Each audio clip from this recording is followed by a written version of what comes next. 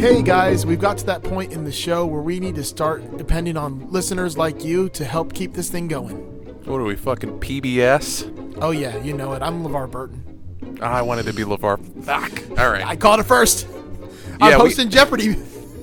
Are you, though? Listen, guys, we need your help. To help keep the lights on, as they say, we are launching our Patreon for Masters of the Cinematic Universe. Yes. Yes. And we have different tiers that you can sign up for and pledge to, just like PBS. You get some different real cool gifts and prizes and merch, depending on the tier that you sign up for. Oh, we got all the tiers. Oh, yeah. You can either be a friend of the show, a friend with benefits. Ooh. We could start to get serious, or you could just put a ring on it already. Yeah. Ooh, damn. And if you exceed that amount, we'll send you some not safe for work pics if you want. It's not safe for your eyes pics in my case, but not safe for anything pics. Yeah. But yeah, guys, check out patreon.com/MOTCU. Take a look at all the different tiers that we're offering. Lots of cool swag coming your way, from stickers to t-shirts to getting to pick the film that we talk about. Yeah. The tiers started at $1. $1 a month. Come on, folks. That's it? Yep. $1 to get in on that number one tier. And with that, you even get the live chat with us anytime you want, as well as a shout out on every episode. Right. So come on, that's less than a cup of coffee a month. Jesus, what a steal. Yeah, guys, check it out. Again, patreon.com/MOTCU. And then enjoy this week's movie. Lead us. And we're back. Thanks for joining us, folks. We left off with a conversation about mothers and stuff between the boys, and now we are listening to the narrator describe. He describes their Monday through Friday as Ozzie and Harriet. I just want to know if any of you even know who the fuck that is. I get that reference. All right, excellent. Does anybody else? No. Okay. So, just really quickly, Ozzie and Harriet were the Nelson family. All right. They were an actual family. They had a sitcom in the 50s called Ozzie and Harriet. I think something else.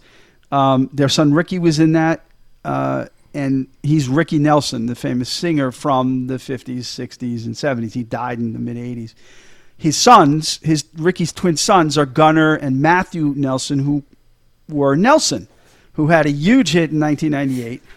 I forget the fucking name of it, but look it up, Nelson, 1998. Oh, the blonde guys. With the blonde guys, yes. Exactly. They were MTV darlings, okay? MTV darlings. Yes. So anyway, that's some quick Ozzie and Harriet trivia for the youngins, all right? I love your accent.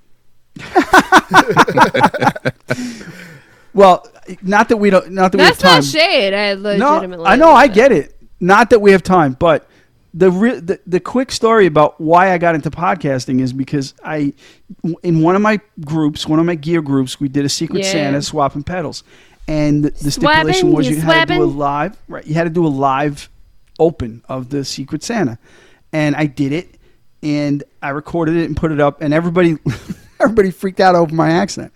Yeah, it sounds like a dollar store Bill Burr. That's exactly. so cute. Yeah, and Joe keeps trying to tell me I sound like a Bostonian, but that's total bullshit. We know. There you go, like my pedals, baby.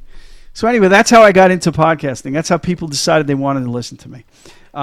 So the narrator describes their Monday through Friday as Ozzie and Harriet, which again was like the perfect family. They helped each other get dressed. They straightened Tyler's tie when he was going to the restaurant. Okay. Also, that's what that means. They were the perfect, TV family.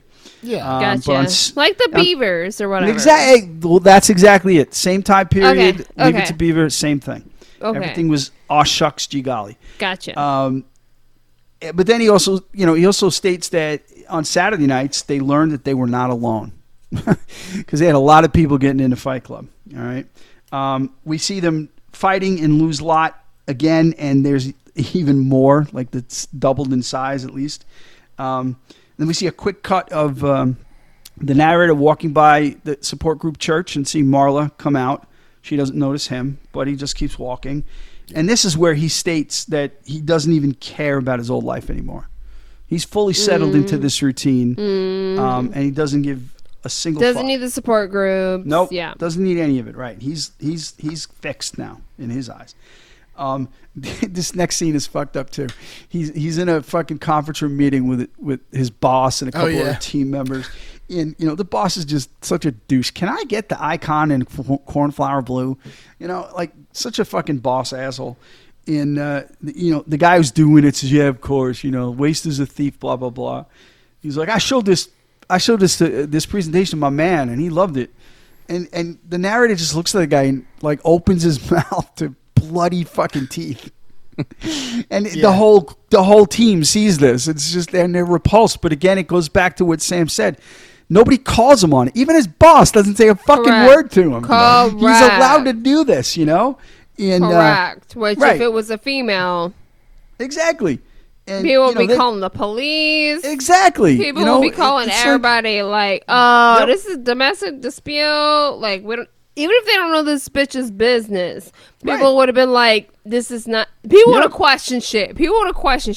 Yeah. Oh, yeah. The fact that it was a man, no one fucking questioned it. Right. You get uncomfortable by it, and you fucking ignore it. You just don't really say shit. Yeah. Now that scene, that was more Fincher shit. This would not have worked if it was a woman's fight club. This would not have worked.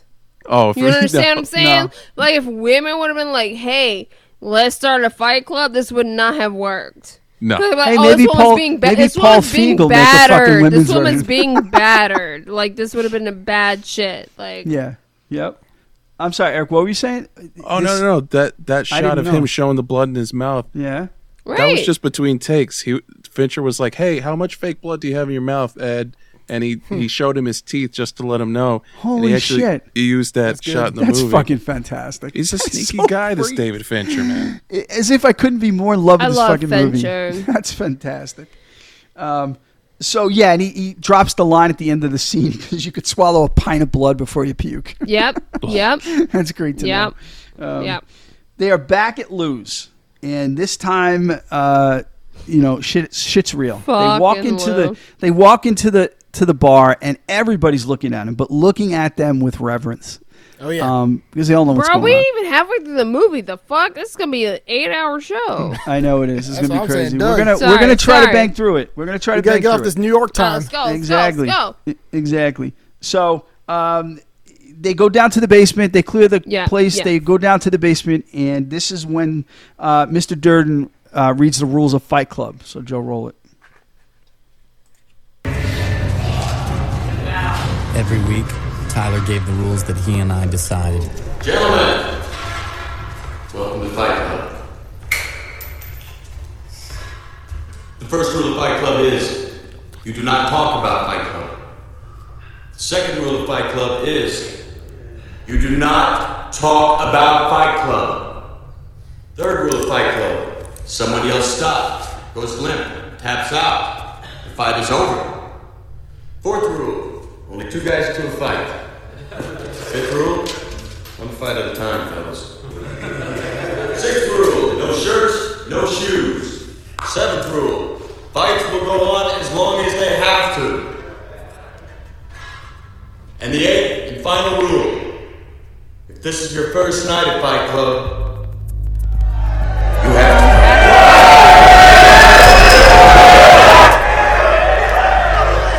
Sorry, that got really loud.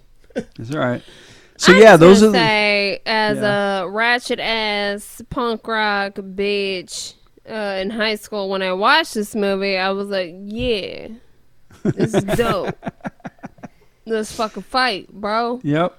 Again, it was all men in the movie, but I'm like, yeah, let's motherfucking fight. Like, let's fucking get it out. Let's get this aggression out. Yeah. I.e.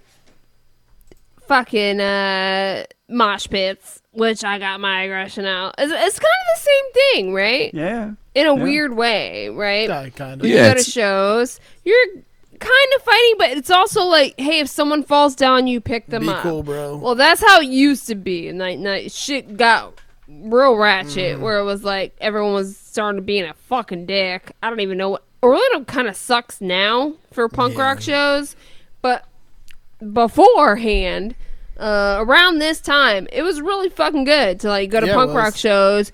You go to shows, you go into pits, you fucking quasi fight, but like if someone fucking falls down, you pick them up. Blah, blah. It was kind of Fight Club rules, Right, Fight Club rules, exactly. You tapping into that primal aggressive rage, Right. you know? Right. Yep. Yeah.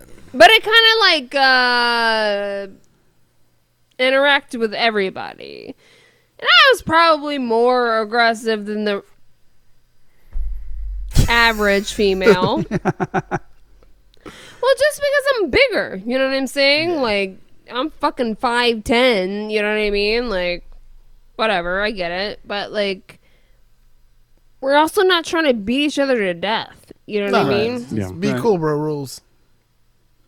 Shit, so I'm still the shortest person in the room. Wait, how old are you? How tall are you? Hold on. How tall are you? I'm 57 and I'm 5'7".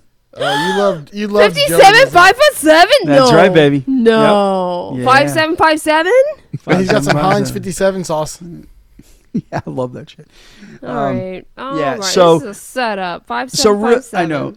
So real quick, so the end of that scene, they start their fights, and the person fighting is Ricky from work. He works with the narrator. Ricky is played by Ian Bailey, but my whole life, having seen him the first time, I always refer to him as NPR, not Paul Rudd. Because in the old days, I used to confuse him with Paul Rudd before Paul Rudd. Like Paul Rudd. Right. Especially before Paul Rudd became super famous. I got them mixed up all the time. So he is, for the rest of this movie, NPR. All right. I did that with Adam Scott and Paul Rudd. I absolutely Scott, get that. Who's that? The dude from Parks and Recreation and Party Down. You'd know him if you saw him. He's like, he usually plays like a snarky, sarcastic character. Yeah. Well, so moving on. Right. Yeah, but that dude did look a lot like Paul Rudd. He's Paul Rudd. And he's not Paul Rudd, but yeah. No. So the narrator drops this, little cool quote, who you are in Fight Club is not who you are in the rest of the world. You incorrect, Joe. You just show me that picture now. Yeah. But okay, go ahead. Go ahead. So we find ourselves with the boys waiting for a bus. The boys. Again, very much a boys' club. Exactly. They're waiting for the bus. And the question comes up, if you could fight a celebrity, who would it be? And, they determine living or dead is fine. Tyler's answer is... Can I pause you here? I'm sorry. And I'm trying actually not to, extend this episode. But, it kind of pisses me off that they get on that bus, right? They look at the model on the fucking bus. And he's like, is that what a man is? Yeah. And it literally looks like Brad Pitt's body. I was wondering if that was actually him. Excuse me? I know. It's literally what you are showing me Brad Pitt's body in this movie. Okay, whatever. Yeah.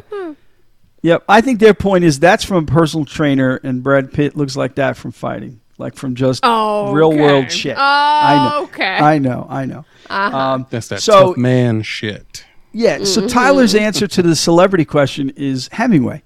Which is a cool fucking answer, because Hemingway was a goddamn Renaissance man. That guy did shit. He did shit for shit's sake. Like he wrote about it or he didn't. He blew his cat away with a musket or whatever. Exactly. Or a blunderbuss. So that's a cool answer. And the narrator's answer is even better. He goes, I'd fight Shatner. William Shatner. I'm like, fuck yeah. I would love to see that fight. And do you know they today? They were not lying when they said you would thoroughly go through this movie. You are thoroughly every scene. I told you, if this was me, we would have been done 45 minutes ago. Yeah, and it would have been I would have talked about episode. trees for 25 of those minutes. Right. Shit, would have been a sucky episode. A lot more beers in here. Yeah. So Shatner, I didn't realize that fucker's 90 years old. I didn't know that. He's 90 fucking years old, and he's going into space. What? He signed up for one of the private space flights. He paid for it, and he's going. The fucker is at 90 is going into space. So anyway, Shatner's a fucking rock star. I love him. when they get on the bus, they make that comment about the whatever, the fucking Calvin Klein ad. And then this big dude with long hair gets on the bus. You don't see his But was face. that not maddening to you guys where he's like, Oh, yeah. No, I get it. Is that what a man looks like? Right. It was almost out of It's like, character it's literally for the it's theme of the movie. literally what yeah. Brad Pitt looks like in that Right. movie. Totally. I was wondering if it was actually him in that picture. It might have been. That would have been a fucking No, inside it joke. I'd have to look that wasn't. up. But It was. I looked it up because I was like, this is some oh, there you go. So this guy gets on the bus. They're standing in the aisle, and he fucking bumps into both guys. He bumps into Tyler and the narrator, but he only says, "Excuse me," to the narrator. So there's another fucking clue. Okay. Damn it. We That jump happens to a lot. Yeah, exactly. We jump to Fight Club again, and who is Tyler fighting? He's fighting the bus guy. Okay. Same guy. I didn't Yeah, recognize that's the bus that. guy. Yep, that's the bus guy. Yeah. And he beats the pig. He punches him It's in like the Dollar nuts. Store Danny Trejo. Yeah, exactly. He punches him in the nuts about 6 fucking times, like square in the nuts. All right. Yeah. And, Well, no and he one's gonna wins. survive that. Yeah, and he I wins. mean, And then we see the narrator fighting a guy who beats the living fuck out of him. I mean, he drives his fucking forehead into the concrete so hard that forehead so far that the fucking blood is just splatters. Eric, anytime you everywhere. want to jump in. She's calling you out, bud. You better get know. on that shit. Dude, with all these shirtless men, you think you'd come out of the closet already. Right? I like to stay in the closet where I am, man. Oh, we got the same shirt, Eric. Look. I mean, know. the sound is phenomenal in that closet. I gotta be Yeah, honest. it is. But It like, is. I kind of want to now see your wardrobe. But Well, all the t-shirts apologies. provide a I'm nice. also like prolonging this thing. I'm sorry. Let's go ahead with the movie. All right. So we are at the hospital where the narrator's getting stitched up after his beating. And he drops another clue, stating that Tyler sometimes speaks through me. And Yes. Tyler mutters, Yeah. I fell down some stairs. And then the narrator repeats it to the Right. doctor, I fell down Right. some stairs. Yeah, that's just blatant. That's just right in Yeah. your face. But Yeah. but not if you're just watching it, right? Because he's like, true. sometimes I Well- talk through Tyler. Right, exactly. So they are now back at home, and the historical figure question comes up. The narrator's answer is Gandhi, which is fucking Yeah. great. And Tyler's answer is Lincoln.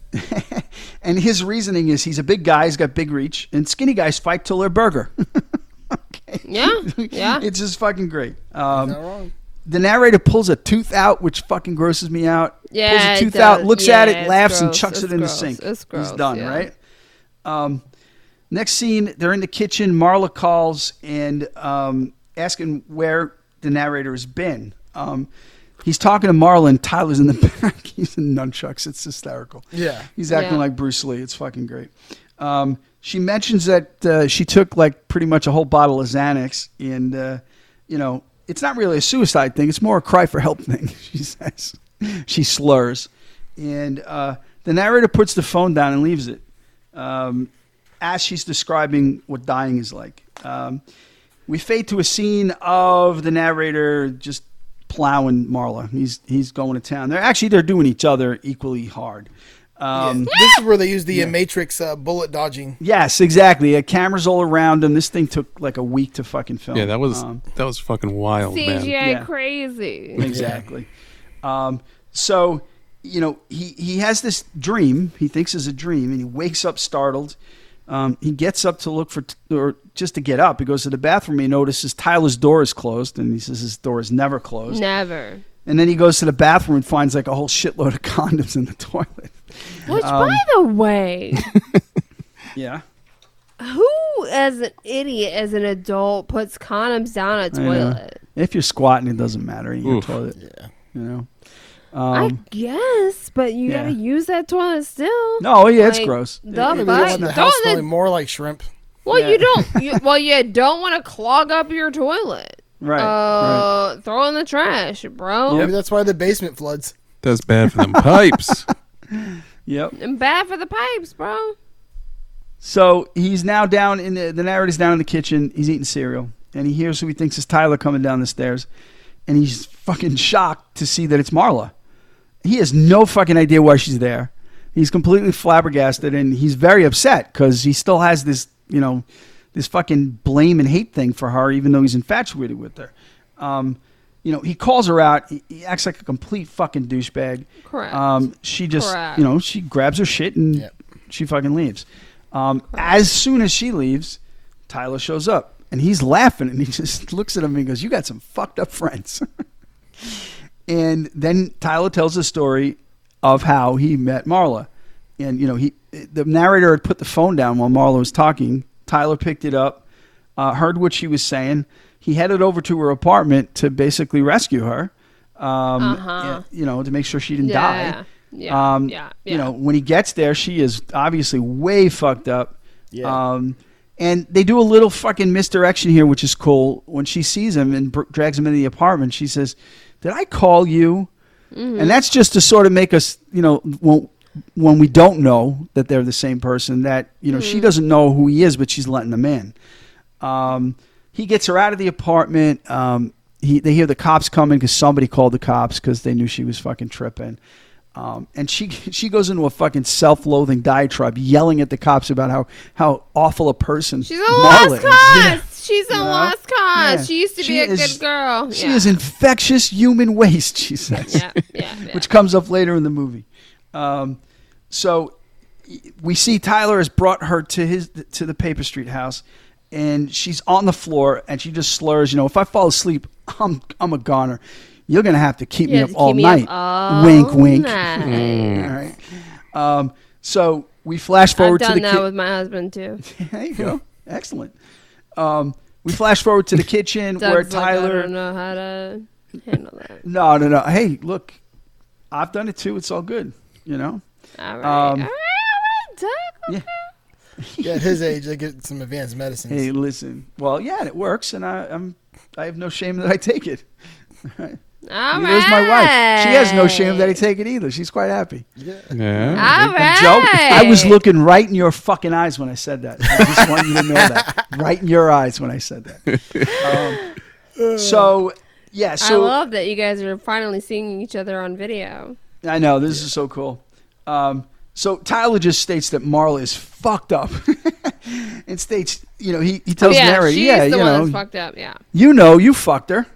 He's like, the narrator loses it. He wants nothing to do with Marla. He does, but he doesn't. So he says, "No, I never did." Yeah. And he asks, "Are you into her?" And he gets even more fucking belligerent, And you hear the narrator just say in the background, "I am Jack's raging bile duct." This might be my favorite thing about this movie is how well this dynamic works when you don't know, and then how well it works when you do know. Exactly, it's like two totally different scenes. Yeah, two totally different movies. Oh, you got deeper in your camera angle and also he changed your his voice. phone. Yeah, it's very smooth. Thank you. I need you to ASMR me to sleep tonight. So all right, we'll work it out. Yeah. It's going to be in another 2 or 3 hours from now. Hopefully not. I know, exactly. Yeah. I'm flying through this shit now. So they go back and forth about Marla. You're flying through it now? Okay. Yeah. They go back and forth about Marla. And Tyler ends this scene by talking about, he goes, "The shit that came out of this woman's mouth." And we flash back. We flash back to them finishing sex, and Marla's comment is, "I haven't been fucked like that since grade school." Correct. Oof. Yeah, it's disturbing. Does anybody know what she was originally going to say? Yes, I do. Do you want to say it? Or Oh my god, am I the only one that did like mad Eric, research? No, I know what she said. I know what she said. What do y'all know? I want to hear Eric say it. All right, let's say it. All right, I'll do it in my deep voice. I also want to hear Eric say it because it's smooth. Okay.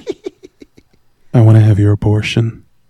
Oh my god! I just came. I'm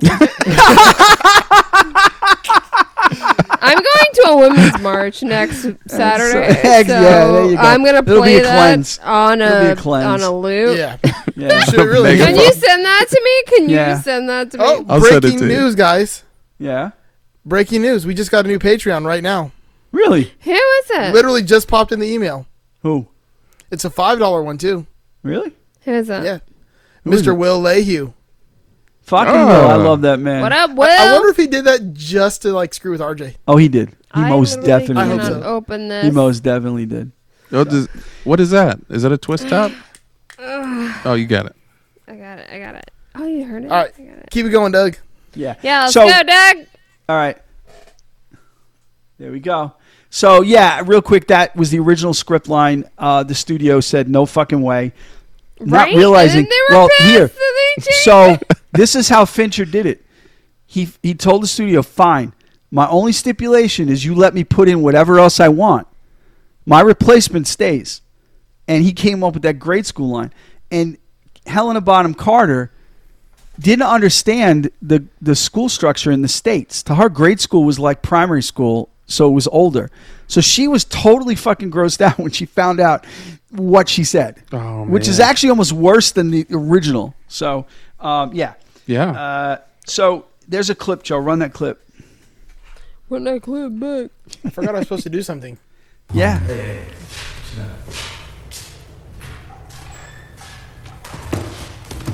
Now listen, can't have you talking to her about me. Why would I talk to Saying her? anything about me, what goes on in this house to her or to anybody. We're done. Now promise me. Okay. You promise? Yeah, I promise. Promise. I just said I promise. What? It's 3 times you promise. If only I had wasted a couple of minutes and gone to watch Marla Singer die, none of this would have happened. Ooh. Damn. That's fucking brutal. That is absolutely brutal. You know what? And- You know what I hate about that? Honestly, is like, it's very much of like the quote unquote narrator is like a bitch Yeah. Yeah. Yeah. to Tyler. Absolutely. Always. Absolutely. Yep. Like always a bitch Yeah. to him. He really is. Yep. He's like, if only that doctor would have gave me some Ambien. But Right. yeah, but as we know, as we find out, like it is what he wants to be. So I get it. Right. Right. At the end of the day, I get it, but it's just like, God damn it! Like you're just always such a bitch to him. Like, Yeah. but I get it because I don't know. All right, Yeah. sorry. No, no. We'll continue to talk about the mental aspect of that, but Yeah. So we continue with the sex noises that the narrator has to deal with for quite a few scenes to come. Yeah, it's pretty bad. He's doing sit-ups. are we gonna go into the actual visuals? Those No. visuals are crazy. Those were CGI. Yeah. Yeah. Right. Yeah. That was all. Yes, it was. It's like- Do you have facts about that, Doug? Because I don't want to fuck you up. If No, you no, got no. I that. actually don't. Except for the Okay. fact that they use the Matrix cameras to do it. Yeah. Woo! So Same. I can pull it up, but it was like something to the effect of they wanted if I am correct, it was they wanted a version of fuck, what is the Oh, I'm sorry. I'm not drunk. The Karma Sutra, I think. Yeah. Right. No, They were- no. What is the stone shit with all the people of the president? I am drunk as hell. Maybe you are. You know what I'm saying? that's all Like the right. white men that are carved into stone.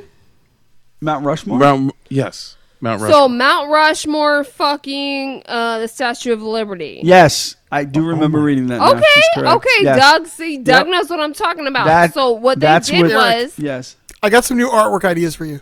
so I'm what into they it. did was, hey, we're gonna do Mount Rushmore fucking the Statue of Liberty, and we're gonna CGI it. That's what they fucking said. And So that's can what, you make the Statue of Liberty sitting on a couch with braces and then like the Mount Rushmore Braces. standing Why behind the braces? couch? Why braces? Why do we have to go childlike with the Statue of Liberty? Oh. Because this is how No, no. this is Fucking like creepy. the joke. Oh. No, That's this is fucking the creepy, joke. Have man. you never seen the like, I the haven't whole been joke fucked like that since grade school. We get it. with we get like it. the We stormtrooper get sitting on the it. couch with the 4 Darth Vader standing behind it? This is not Star Wars. Boo. Y'all are missing the point of the joke. All right. I'm not going to draw it. No. Of course you're not. There you go. You never draw my fun. So yeah, he gets plaster dropped on his head from the sex noises and the fucking, He's like, I'm which moving is on. funny. Yeah, and then you know, Tyler Tyler. The narrator walks by Tyler's room, and the door is almost closed. It's slightly ajar, and he walks over to the door, and he's kind of listening, which is creepy. But Tyler fucking whips the door open, and he's fucking stark naked for real. Brad Pitt was fucking straight naked and wasn't covering and he anything. Looked so good. Yeah. He had those rubber gloves on. He was fingering his belly button. I was like, yep. And that was his idea. The gloves were his idea. That was an ad lib. I know. Yeah. Yep. It's very hard to look sexy fingering your belly button with latex gloves No, on. it is not. But no, it is not. When you for are him, Brad it's not. Pitt. When you For Brad him, it's Pitt, you not. could do it. Yeah. So, as they open the door and Tyler's talking to him, Marla's falling off the bed. I mean, who wouldn't be? Shit. Exactly. When and you she heard, pops her head back up, and she asked I'd him, be "Who falling are you?" off the motherfucking bed too. When Brad Pitt had gloves on. Yeah, the fact that you need gloves on tells you all you need I to know. know. Exactly. Hey, I'd be falling off the motherfucking bed too, bitch. And she was like, "I found the cigarettes." Yeah, Bitch, I know. I wouldn't even see cigarettes if Brad Exactly. Pitt. That was prime Brad Pitt. If I was getting fucked by Brad Pitt in that prime movie, Yep. I ain't seeing shit. I understand. I'm with you. I You go don't cross-eyed understand. too. You don't understand. Okay. Yeah. Listen, I seen it. Yep. I seen it.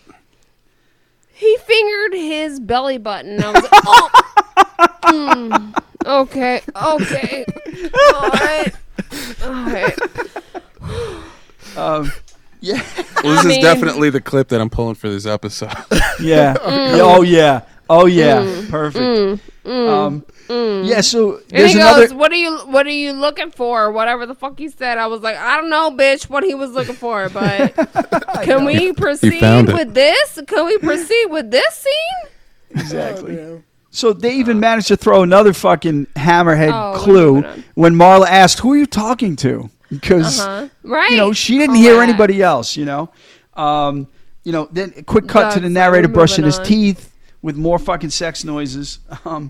So I mean, yeah, we jump to the office, and the narrator he's writing haikus on his computer and emailing them to the entire office, just because. well, I think also half his office was part of Fight Club at that point because there was Yeah, at least I know, one. there were a was lot. at least one that we At saw. least one. right? There were probably more. Yeah. Right. This is the point where the boss finally calls him on it, where he goes over I to found him. this in the printer. Yeah. Yeah, and no. That's later. This is where he just says, "You look disgusting. Take the rest of the day off, clean yourself up, and come back Monday." All right. It's the first time he's called on his appearance and his attitude. Perfect. you know? And like the fact that if this was a woman, Right. just saying. Exactly. They'd They'd be like, I gotta call the police. Like, this is fucked up. Right? Yeah. Oh yeah. I'm Wait, sorry. Miss, are you okay? Are you all right? Yeah. Right. Exactly. right, I Yeah. need They Eric to asked just that put with me concern, but then they also look ASMR down on me her. to sleep. Right. Well, They they're ask going with to concern, "Are you assume- okay?" And then they look down on her anyway. So fuck men. All right. 100%. See, I get it. Fuck men. Yeah. All right. All right. So we follow the narrator home. He's been sent home. He comes home too. Wait for it. Sex noises. Really? There's more. Didn't They're see that fucking coming. again. Right. He's now in the kitchen. Hard. Yeah. Like the whole that house shit is was going to like, come down. it was shaking the whole house. I was like, Yes. okay, that is Exactly. absurd. Yep. That is absurd. So the narrator's now. He's in the kitchen and he's scrubbing Like, the blood everybody out of his likes a clothes. Good hard fucking, but my God, Yeah, that's a lot. That's a lot. It was a lot. He's scrubbing the blood out of his clothes when the phone rings, and it's the detective who proceeds to tell him he's from the arson squad, and he describes how someone broke into the apartment before the fire, used Freon to fucking freeze the lock. This is one of my favorite lines in the movie as a narration. As the detective tells him this, the narrator just says, "I am Jack's cold sweat," because it's starting to add up in his head, And then the detective talks about it being homemade dynamite, and you know, the narrator's telling him that he is taking it seriously, blah blah blah. You know, this is scary to him, and then again he narrates behind the scenes. I'd like to thank the Academy because he's lying. He knows exactly, even if he doesn't know, he knows what the fuck is going on at this point, right? So he then states, you know, except for the humping. I don't know why he didn't say fucking, but he said, except for the humping, Marla and Tyler are never in the same room. Another clue. Marla comes downstairs. She's wearing a bridesmaid's gown that she bought for $1 in a thrift store. She then proceeds to describe condoms as glass slippers being thrown away at the end of the night, and the dress as a Christmas tree, also loved thoroughly for its use, but then tossed to the curb. She leaves the room. Interesting way how you're saying this. When I just watched this, Go ahead. Okay. Sorry. All right. Apologies. No worries. She leaves the room, and Tyler immediately comes in to reinforce the narrator's statement. Right. Never speak to her about me. Right. That was his main rule. Exactly. About her, which was also weird. Of like, what a cuck. Well, right? I'm being for yeah. real. Like, I'm being for real. Like, there's one thing about there's rules about Fight Club, but like, why the fuck? But do no, I have here's to what abide? I think why the about fuck that. do I have to abide by rules of you fucking her? Here's what I Like, think about that. That's a cuck Is that situation. Tyler realizes, but Tyler realizes how fragile. No, he was so obsessed with Tyler. Right. And he was a cuck for it. Well, that's who we want it to be. Absolutely. Yeah. But the Tyler part of him is worried that it's all going to come crashing down if anything is said. So he establishes those rules to protect himself, so to speak. So, cuck. Yeah. You know, it sounds so much better coming from Sam's mouth than when RJ fucking uses that word like out of context all the time. Like he uses it out of context and everything. I hope you're listening. Anyway, we'll move on. So Tyler tells the narrator to get Marla to leave. All right. Marla comes back in as Tyler leaves, and the narrator's just rude as fuck to her, tells her to get out, and she storms out. Yeah. He doesn't know. This is really quick. When she leaves, right? I hadn't noticed this until today when I was note taking. When she leaves, she starts singing a song, and you really can't hear what it is. So I Googled it, and it's the theme from the movie Valley of the Dolls and Dionne Warwick sang the song. And I urge everyone to look up the lyrics to this because it describes Marla to a fucking T. It's frightening. All right? Just like really quickly, the first verse, what she's singing is the lyrics are gotta get off, gonna get. Have to get off from this ride. Gotta get hold, gonna get. Need to get hold of my pride. All right? She's singing that out loud, looking him in the eyes because she's so pissed at him. And it's another fucking moment of movie making magic and genius, right? So, so they determine, the boys now determine that what are they doing tonight? They're making soap. So we cut to the liposuction clinic, and we quickly find out that Tyler's method for making soap is to use human fat because it makes the best soap. Halfway through the movie. Oh, okay. Right? Sorry, yeah. Yeah, exactly. So they are there to steal bags of human fat. Exactly. Sorry, I apologize. And you know, we when they're crouching behind the dumpster, hiding from the security, there's a sticker behind them that says infectious human waste, which is one of the things that Marla yelled at the cops when they were leaving her apartment. We get back home and they begin to render the fat. Which is correct. Yes. Yep.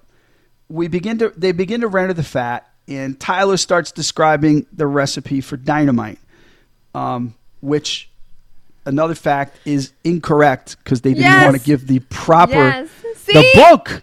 The book, however, gives you describes the correct way to make dynamite if you want to do it. But the movie did not. The studio said no, and Fincher had no problem not doing it. So he altered that, to make something useless. So he looks at the narrator. Tyler looks at the narrator and says, "Can I see your hand, please?" And Joe, roll a clip.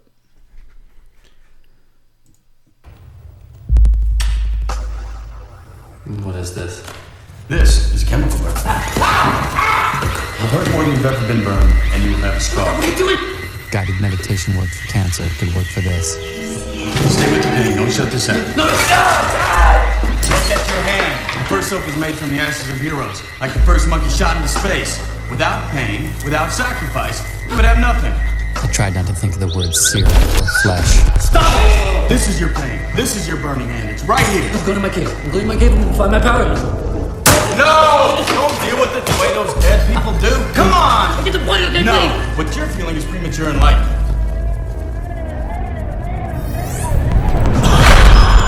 This is the greatest moment of your life, man. And you're off somewhere missing. I am not.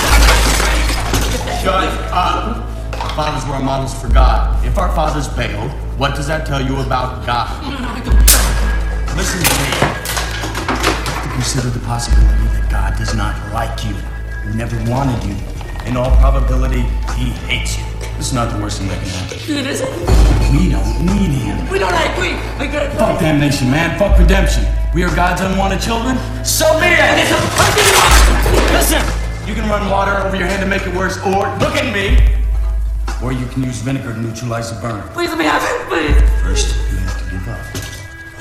First, you have to know, not fear. Know that someday you're gonna die. You don't know how this feels.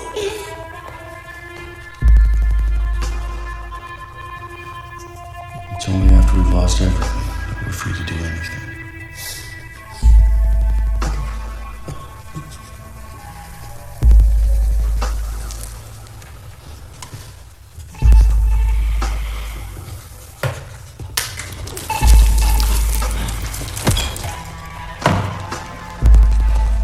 Congratulations. You're one step closer to being mine. All right, so yeah, that's a deep philosophical conversation between these quote two. That was uncomfortable to watch too. Oh, it was horrible. It was horrible, and you know, for the listeners, it was torture. Yeah, for the listeners, real quick, when narrator says you don't know how this feels, Tyler holds up his hand and he's got a burn on his hand, of course, because they're the same fucking person. Honey, but if someone's listening to this and they've watched the movie, yeah, we hope so. We hope so. So after that scene, we cut to the department store, a high-end department store, and Tyler and the narrator are selling their soap to the department store lady, and she just raves about how good the soap is. It's the best soap. They sell it for $20, so the fucking department store's probably selling it for $60, and making a huge profit on these ladies. And the bottom line is they're selling these ladies their own fat back. So it's pretty fucked up. One of the main reasons why I love this movie and loved it from the beginning is like it's very anti-capitalism. Yes. Yeah. Yep. Yeah, they're fucking the capitalists by doing this, and yeah, that's definitely the message with that. So we are now back at work, and the boss has found the Fight Club flyer on the copier. What? Is anyone else hearing weird shit, or is that just me? This time it might just be you. Yeah. I don't hear anything. There's nothing weird going on. So. No, I literally like everything's. What? You got ghosts? Our head snapped back real quick on the video. So they're at work. He finds the flyer. He confronts the narrator, who proceeds to threaten his boss by telling a story about an office massacre with a fucking semi-automatic weapon.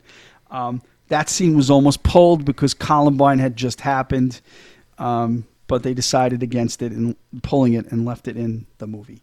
The phone rings at his desk, and it's Marla. She tells the narrator that she thinks she has a lump in her breast, and could he come over and check for her? He feels, I guess, comfortable doing this. He's fine because I guess his feelings are coming more to the surface. He's less angry with her, kind of. He gets to Marla's place. What's that?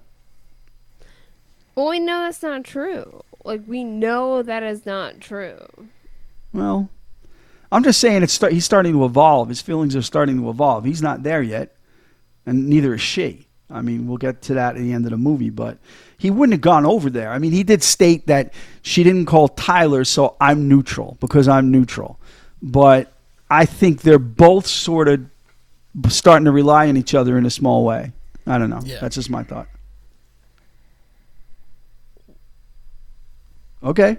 I'm sorry. No. No. Look, this is what this is what this show's also, about. My shit's like fucking peeking out, so I don't really know what's happening here. It's kind of shitting on my end, audio wise. But like that's not true. In the fact of you have to understand that for Marla, it's all the same. Like, I know. Yeah. She doesn't know. Yeah, correct. Right. Anything, that's a good point. right? Yep. So I get wrapped up in her- the twist too. So yeah, all right, I get it. So for her, it's all the fucking same shit, which Right. is why she's so fucking confused, right? Yeah. Yeah. Right. No, So for that's her, a good point. It's been the fucking same the entire fucking movie. Right. Yeah. That is not the same for us as the viewer, because Yeah. especially before you even know the twist, like for her, it's always been the same. Yeah. So when you go No, back, You're right. or even when you realize it at the end, you're like, oh, okay. Like, I would assume that everyone would empathize more with Right. her story of like the fuck. Yeah. Yeah. No, you're right. Good point. You know? Yeah, from her No, you're right. perspective, it's like this guy's a fucking nutcase. One Yeah. minute, I mean, she even which says is it. what she said, which is Yeah. what she said. She's like, "You're one day you're hot, one day you're cold. Like I don't fucking know." Yeah. And like at the end of the day, she was always consistent with him of like, "I have always been here for you." No, Whether, that's true. Whether she's fucking nuts or not, like Right. she was always trying to be there for. Like she's Yeah. like, "Hey, I'm here for you." Like. No, I got She wrapped was up. always she was always the consistent. I Yeah. got wrapped up pre-twist is what I did with that, and that's why. And that I agree with you completely. That makes total sense. Which So- is another thing that I think Yeah. is like kind of fucked of like this whole movie as I go back and watch it again and again and again and again, because I'm not shitting on it. I love this fucking movie. But it is very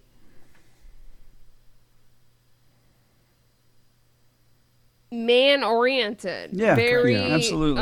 you know what I mean? Like, and so so like little shit like that is like, well, here it is where she's been trying. You know what I mean? Right. Yeah. No, I get it. So he heads over to Marla's place. He finds her stealing meals from the Meals on Wheels van, which is fucking typical. It's funny. And she goes, "They're She had a already great dead. point. She had a great Yeah. point. They're already dead, and I'm living in poverty." So she's taking Okay. meals. Okay, bitch. She even says, "I even took one for you."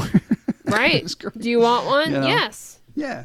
So they go back up. They go up into her apartment. Fair fucking point. Fair fucking Exactly. point. Yep. Up in her apartment, he examines her breast and doesn't find any lumps. So, even though like his final answer is, I'm pretty sure, because he ain't a doctor. Right. And her counter offer, right? I can return the favor and check your prostate. Right. That's the fucking I'm best. good. That is so good. Yeah, he's I'm good. But that's such a great fucking answer. So the narrator leaves and he goes outside. It's nighttime now. And But I'm sorry. Yeah. Do you guys No. realize that was like her weird way to like foreplay? Yeah. Oh, absolutely. She was totally Okay. into that in a Okay. sexual way. 100%. Absolutely. But the narrator didn't realize that He was wasn't what ready. that was. Tyler would have said yes to that, but Yeah. he's not ready. He had the Absolutely. gloves. But you she know. didn't know. Yes. She doesn't have a differentiate of who narrator. No, and Tyler exactly. was. Exactly. Okay. Yep. Okay. Yeah. So outside Muller's apartment, it's night now. He comes out and he bumps into Bob, who he hasn't seen in a long time, in months at this point, because he hasn't been to support groups. Yeah. And this is where, this is one of the scenes where Meatloaf fucking shines, because it's great. He's like I said, he's like a kid at Christmas. He's trying to describe Fight Club to the narrator without breaking the rules, without saying Fight Club. And, the narrator immediately knows what he's talking about and just says, look, I'm a member, Bob, relax. Okay. Look at my face. And he's so excited. He's like I said, it's like a kid. He's fucking jumping around all giddy. Oh my God, my friend's in Fight Club too. And, so they, he even Bob ends the conversation by describing Tyler Durden. About I heard he was born in a mental institution and he only sleeps 1 hour a night. He's a great man. And the funny thing is that second statement is true because, narrator Tyler is only sleeping 1 hour a night in order to accomplish the shit he's accomplishing. So we know that's a fact. So, let's see. All right, we're on to the next scene. I'm sorry. I'm on my handwritten notes, so I got to make sure I'm in the right place. We go to Fight Club. And Bob is fighting the narrator, and it does not go well for the narrator. Bob chokes him the fuck out. He just puts him in a sleeper hold, and he taps just as he's ready to pass out. And then the narrator still had a good time because he states to the movie audience that this is mine and Tyler's gift to the world. All right. He's convinced that they are like changing the world one life at a time with this fucking craziness. We're back at Fight Club again, and Tyler he says he notices some new faces in the group, which means they're breaking rule 1 and 2, but obviously they got to break it for Fight Club to grow to the size that Tyler needs. So he's fine with it, but he has to yell at him anyway. It's great because he rallies the troops with this rousing speech about the fucking hopelessness of life, and how shitty their lives are and how they're the underappreciated people. But he knows how to tap into their anger, and that's what he's doing. He calls it a spiritual war. Really cool little trivia is when he's talking about, he mentions their useless dreams of becoming millionaires and rock stars. He looks right in Jared Leto's eyes when he says rock stars. Because he had started, because Jared Leto started 30 Seconds of Mars a couple years before. So that was pretty fucking funny. And Who's now a cult leader, but whatever. Yeah, no, exactly. He's a fucking lunatic. And his character's name in this movie is Angel Face. He doesn't have a name either. Yeah. So holy fuck. Did you read that shit where that last scene where he beat the fuck out of him where they deleted that shit? Yeah, they had edited that down. It was too gross. Yeah. The CG Which, by the way, I'm like, it was too gross because the scene I saw was pretty fucking gross. Right. How much gross could it be? What it was the scene they cut was the actual fight. When he's laying on the ground, his nose was split in half and opened up. Ooh. And they said that the practical effects were so gross, it was creeping everybody on the crew off. Like they were disgusted. So they cut that out. Again, I'm going to be honest. I can't even watch that scene. No, I get it. It's bad. It's awful. It's absolutely awful. Gross. It really is. It's gross. Yep. So we finally get to meet Lou of Lou's Tavern. Fucking Lou. Fucking Lou. Yeah. He goes to Tyler. Who are you? I'm Tyler Durden. Who are you? Who am I? You're in Lou's Tavern. I'm fucking Lou. He's definitely mobbed up. He's got his fucking, goon with a gun after him who looks scared shitless, by the way. Eric's like, I don't even know why I'm here. Yeah. There's too many dudes in that room for him to really get over. No, exactly. And Tyler sees an opportunity to, rouse up his troops even more by letting Lou beat the living shit out of him. Yeah. To show them and teach them that we really love this. Exactly. That scene right there. That shit should have gotten. That? Do y'all hear that? No, I'm not hearing anything. Shit. But yeah, that scene, that was for me Brad Pitt's best scene in the movie, man. Like, Oh, that hell was yeah. fucking Yeah. crazy. Oh, the laugh and everything. Yeah. You don't know where I've been. Exactly, and he's fucking splashing the blood all over Lou, and Lou's just he's so freaked out. He's letting them have the basement for free. I Yeah. mean, he's Yeah. not even going to charge him for it. No. Yeah, you know, Yeah, and when then, he lets his blood pour into Lou's mouth. Like, exactly. Jesus Christ. It's so fucking gross. And then as Lou and his big goon are leaving, Tyler's like, "Hey, Lou, you should join the club, right? You too, big guy." But again, it fucking rallies the troops. They are completely committed to him. After that incident, they are completely committed to him. Oh yeah. So it's just way fucked up, but it's great. So it's at this point that Tyler gives the crew a homework assignment. Start a fight with a random stranger and lose. Okay. You know, and the narrator's comment is not as easy as it sounds. So play the clip, Joe.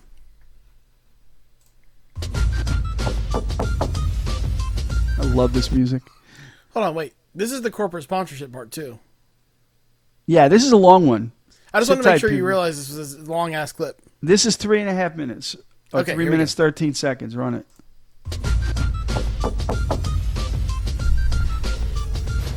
We need to talk. Okay. Where to begin? With your constant absenteeism? With your unpresentable appearance? You're up for review. I am Jack's complete lack of surprise. Let's pretend. You're the Department of Transportation, okay? Someone informs you that this company installs front seat mounting brackets that never pass collision tests, brake linings that fail after 1,000 miles, and fuel injectors that explode and burn people alive. What then? Are you threatening me? No, Get the fuck out of here. You're I fired. have a better solution. You keep me on the payroll as an outside consultant. And in exchange for my salary, my job will be never to tell people these things that I know. I don't even have to come into the office. I can do this job from home. Who the fuck do you think you are, you crazy little shit? Security? I am Jack's smirking revenge.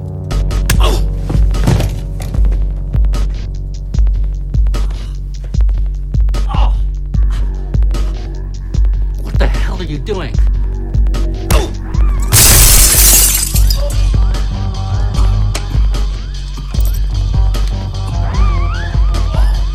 That hurt. Why would you do that? Oh my god. No! Please stop!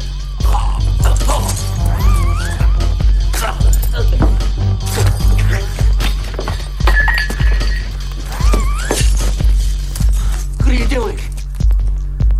Oh god, no, please! No! For some reason, I thought of my first fight with Tyler. No!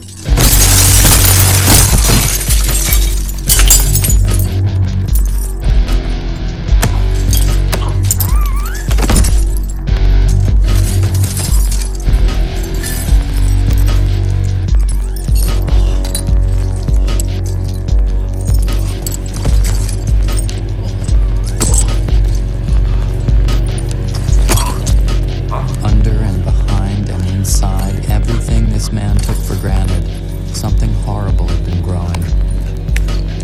Look! Give me the paychecks like I asked, and you won't ever see me again. And right then, at our most excellent moment together, Thank God, please don't hit me again. telephone, computer, fax machine, 52 weekly paychecks, and 48 airline flight coupons. We now had corporate sponsorship. This is how Tyler and I were able to have Fight Club every night of the week. I know that was a long clip, but a lot went on. I mean, you know, the narrator just totally fucking scammed his boss. He beat himself up. And I love the line in that where he says, for some reason I thought about my first fight with Tyler. Yeah, he's thinking about it because he's beating the shit out of himself. And Yeah. he's starting to realize that he's been doing that all along. Yeah, there's a whole little section I skipped. I forgot before the clip when he gives the homework assignment to start a fight with a random stranger and lose. It's just a quick montage of some of the guys trying to do that. The only reason I bring it up is the mechanic. He is spraying water from a hose. He sprays a priest who's the only one who fights back, because the reason I bring that up is in the next scene, the priest is fighting. He joins Fight Club. This fucking priest joins Fight Club, and I think it's great. And so Tyler gives out more homework. He's got them breaking TV antennas, degaussing videotapes, defacing billboards. You can use motor oil to fertilize your lawn. Fucking great. From the Environmental Protection Agency. A whole bunch of this shit. They're vandalizing cars. When they get to the VW, they had both previously shared their disdain, the two actors, for the reiteration of the VW, of the Beetle. So they took extra pleasure. That's why they looked at each other and nodded and beat the piss out of the bumper. It was pretty fucking cool. They talk about fight clubs popping up in places that they haven't even been to, like that neither of them have. So this is taking on a life of its own. I feel like this is when the movie becomes like a different movie. Yeah. I mean, the pace picks up, even though it's already very high paced. The pace picks up even more at this thing. But yeah, there's a whole bunch of shit going on. So they get to a convenience store, and this is a fucked up scene too. Tyler takes out a gun from the backpack that the narrator didn't know was there. And for the second time, the narrator utters the line, on a long enough timeline, everybody's survival rate reaches 0. He tells the narrator to go around back. He does, and Tyler brings out the clerk from the store out back, and he gets him on his knees and he puts a gun to his head and he starts questioning him. It's Raymond K. Hessel. So he questions him about his life, threatening to kill him. He gets out of this guy that he was going to community college because he wanted to be a veterinarian, and he stopped. And Tyler just tells him, look, you got 6 weeks to get back into vet school or I'm going to kill you. And the narrator's mortified by this because he can't understand, because he's still living in that yuppie normal world. But Tyler just explains that, Raymond K. Hessel is going to have the best day of his entire life tomorrow morning because he's going to be free. And this is where a reference to slide comes in, where he says you can slide from, your problems and put that shit aside and forget about it. You can slide away. So there's no fear and no distractions is what he's talking about.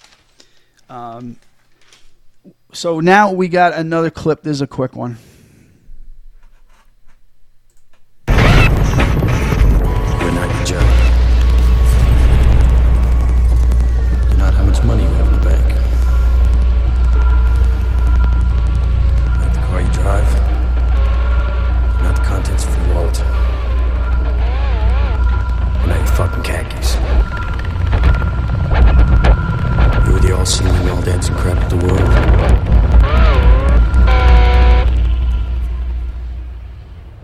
Yeah, it's just a cool line. The all-seeing, all-dancing crap of the world is used from this point forward quite a few times, just describing, the people that are in Fight Club. We're in the house now. Marla's back. She's having a convo with the narrator about the groups. She mentions the fact that Chloe is now dead, which is a sad moment. We knew it was coming. The narrator's he's a little shaken up by that because it basically snaps him back into his old life just for a second. He asks her again. He fucking incites her. Even at this point, he incites her like not even on purpose. He asks her what she's getting out of this whole thing because he's still, he's not fucking Marla. He's not having a relationship with her. He doesn't understand why she keeps showing up. She's obviously very confused by this. He hears construction noises, banging, hammering from the basement.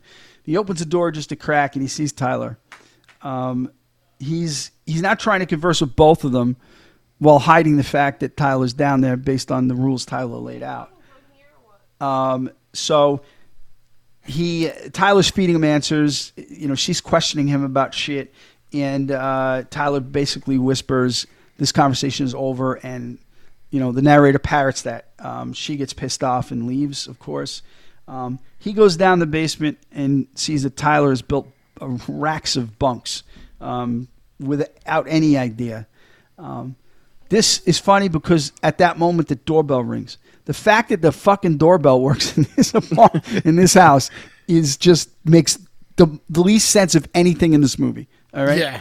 Right. But they both head upstairs and they open the door to see NPR standing there with his duffel and his sleeping bag and shit. Tyler looks at him, tells him he's too young, and he walks away. He explains to the narrator that people are going to start showing up. You need to berate them because they need to stand there for 3 days and nights without food or water if they're worthy to become a candidate for what's to be Project Mayhem. We get 3 days through. Not Paul Rudd. He's passed, so he's in. At that point, Bob shows up. He gets called too old and too fat, and his tits are too big. He starts to walk away, and the narrator. What? Can we talk about that? Yeah. Which makes me mad. Thank you. Which makes me mad is that we see initially the one guy, right, that is supposed to be,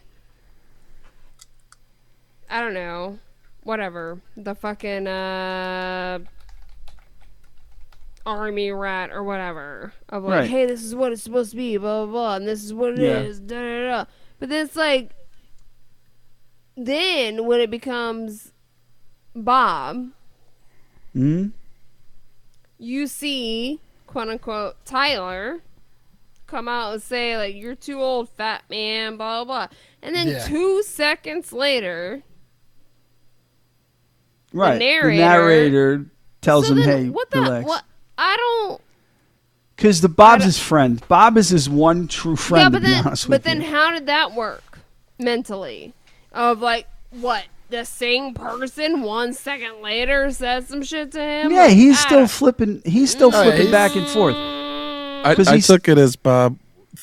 Oh, okay. He's fucking with me. He wants to see what I'm going to do. Like he's acting one way, walking in the house, walking back out and acting a completely different way. I took that as like, oh, this is a test. Okay. That's probably why the people like follow him so easily is because he's so fucking like two different people. Right. Exactly. So, I mean, it seems like a really weird thing to do, but that's. I mean, I could be wrong, but that's how I took it. Okay. Right. And so then we see not Paul Rudd. He's shaving his head. Everybody cool with that? All right, everybody cool with that. Yeah. He's getting ready to be, a fucking space monkey, which is exactly how Tyler describes him. He describes him as a monkey ready to be shot into space, and he slaps him real fucking hard in the back of the head. That was a real slap. And they made a whole fucking point about shaving his fucking head, and then nobody else had to shave their fucking head. I know. That's what I'm saying. Some of the guys did, and some didn't. You're right. He seems to like it though. He's like looking in the mirror pretty hard. Yeah, he did dig it. He did dig it. Probably because he was the first person that had to fucking deal with this bullshit. Yeah. And he got hit so hard. What I described that kind of hit as, he got hit so hard that he smelled it. Like, you ever get hit in the back of your head so hard that like your nose tingles, so it feels like you're smelling something? Well, that's how much he got hit in the fucking back of the head like that. I will knock the fuck out of somebody. You got knocked the fuck out. Oh, you can't say that. You haven't watched that movie. I've seen that scene. Oh, that's on YouTube. Yeah. All right, so we now see Angel Face. He showed up, standing with Bob, right? And yeah, you're too blonde. Yeah, he's a guy who's his looks annoy the fuck out of me. I would want to beat him up too. Anyway, his face got annihilated. Yeah, it did. The narrator just states, Tyler built himself an army. He questions why, but he's just going along. But here's another difference between the book and the movie. In the book, he's basically complicit in Project Mayhem from the start. He knows what's going on. Him and Tyler are working together to accomplish their goals. But Yeah. it's more of a surprise in the movie, and I dig that more. I think that's a better build up to the climax. Again, I love the movie better. Yeah. Yep. So that's cool. We get a scene where all the soldiers or the candidates or space monkeys, you want to call them, they're watching a news story about a fire and some vandalism at an office building downtown. The narrator is shocked at the destruction. It's basically a smiley face painted on the building, and the eyes, and then the eyes are fires. So he's pissed off at it, and he still doesn't understand what's going on. So on that, we are going to take a break and hopefully wrap this up with the next episode.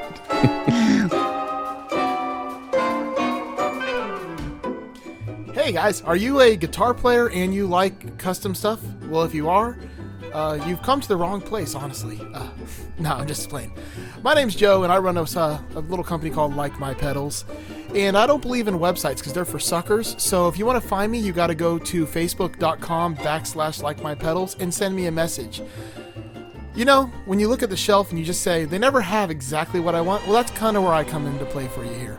You want a picture of a little tiny Yoda eating a frog's eggs and ruining every hope of Star Wars ever making a good series? Come to me. I'll put it on a pedal. I may not like the show, but I'm definitely not against selling out. If you want electrolytes, because that's what guitar players crave, well, I'll make you a custom Idiocracy pedal. It's whatever you want, really, with Like My Pedals, because you want people to look at your board and say, man, I like your pedals.